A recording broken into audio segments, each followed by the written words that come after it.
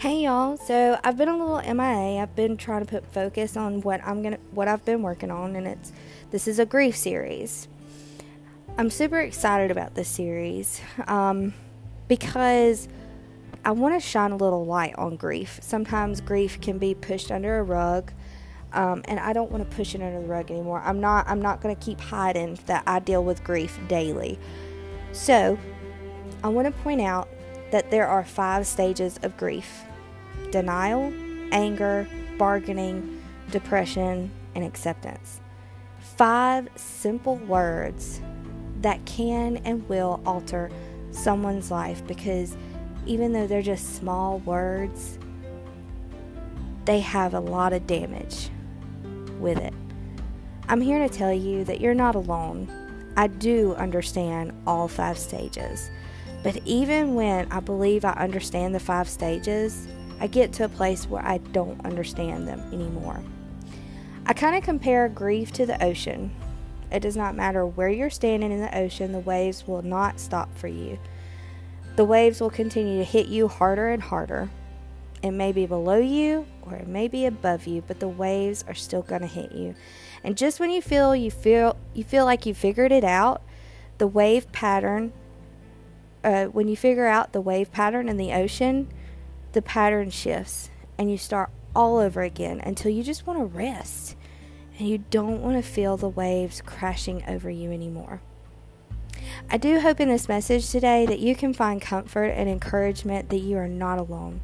This will be the first episode to my grief series that I've been working on. To give you a little reasoning as to why I'm starting grief series, is because grief comes in all different aspects of life, such as losing a parent, losing a child, a job, a house, finances, animals, grandparents, anything that you have lost that has altered your life. That's grief. Grief will come from all ways that are important to you in your life, whether you have been through something or haven't. Everyone can benefit from listening to this series and either grow, become knowledgeable, or have more understanding, or realize what you may face one day. And hopefully you'll think back to this series and say, oh, I remember what she said. Maybe this doesn't minister to you.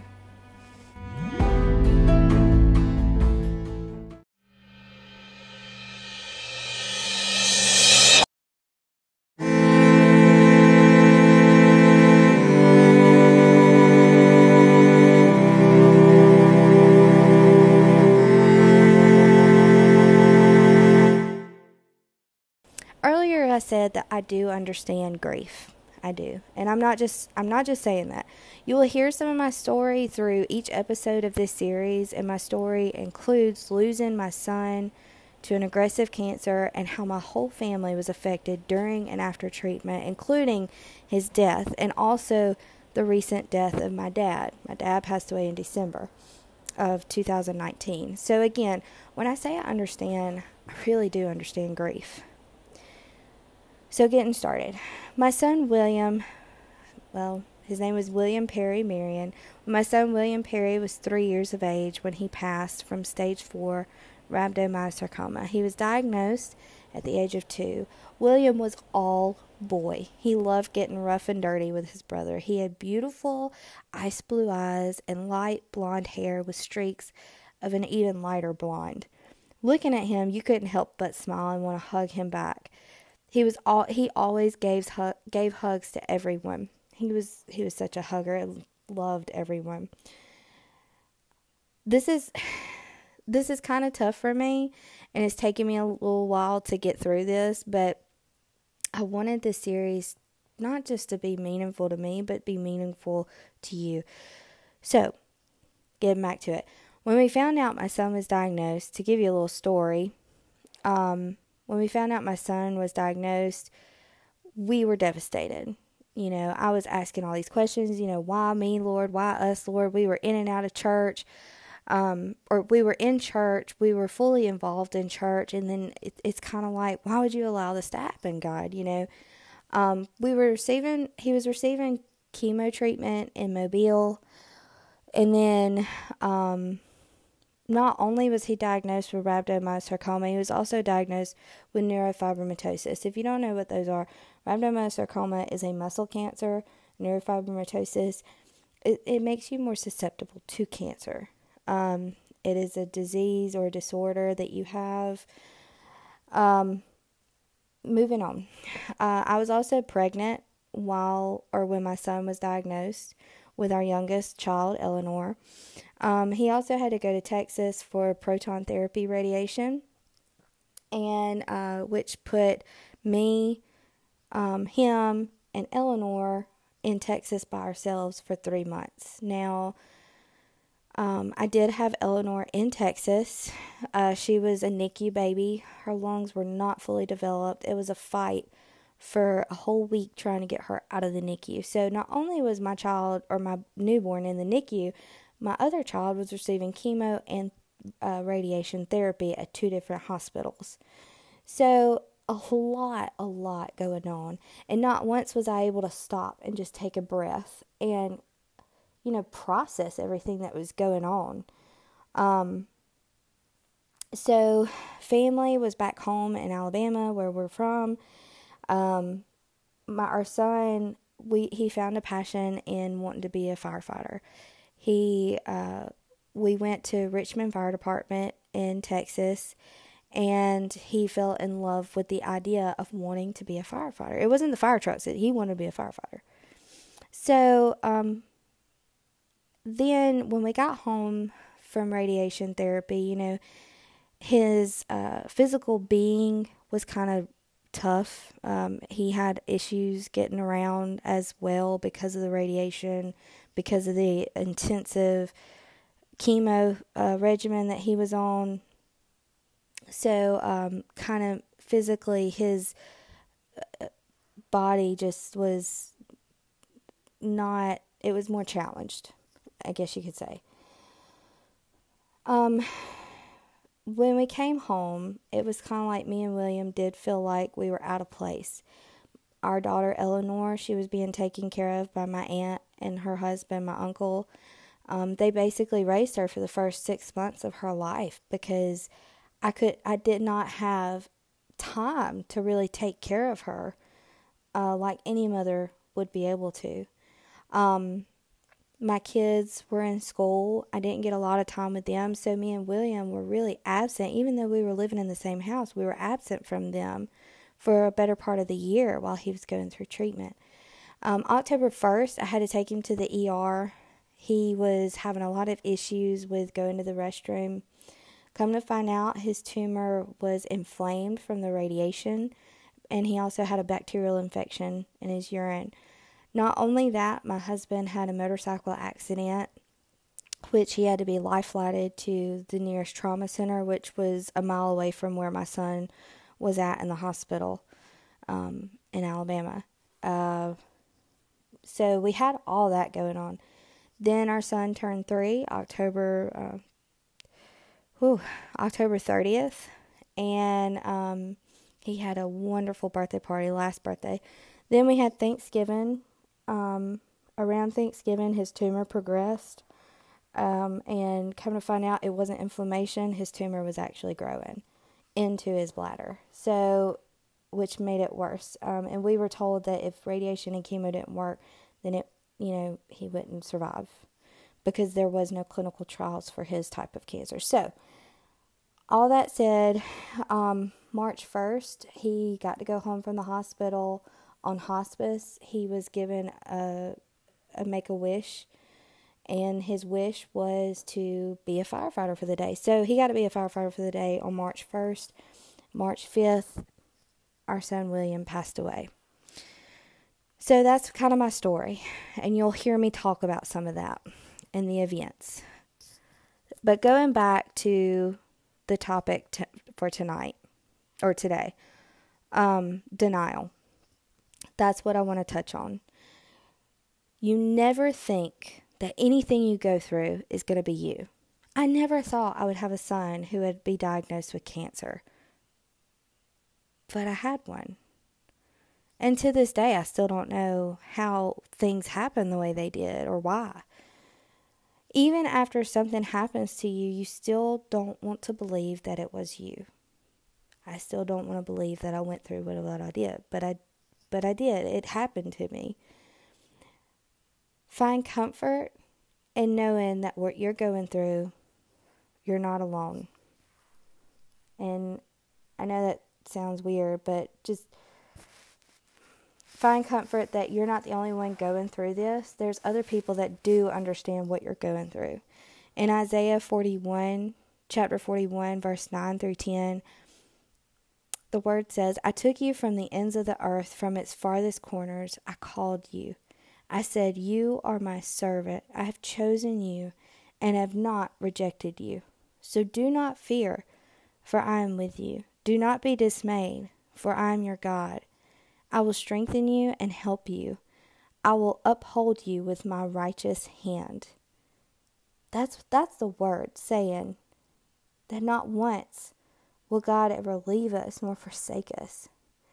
The only way I can describe denial is, for example, with my son, I saw him. He would smile, talk, love on me, play like a normal little boy, but yet he was not healthy or okay on the inside, what I could not see. So what on the outside I could see, he looked fine. Denial is not wanting to believe what is true. It's the fear we hope to not have to believe.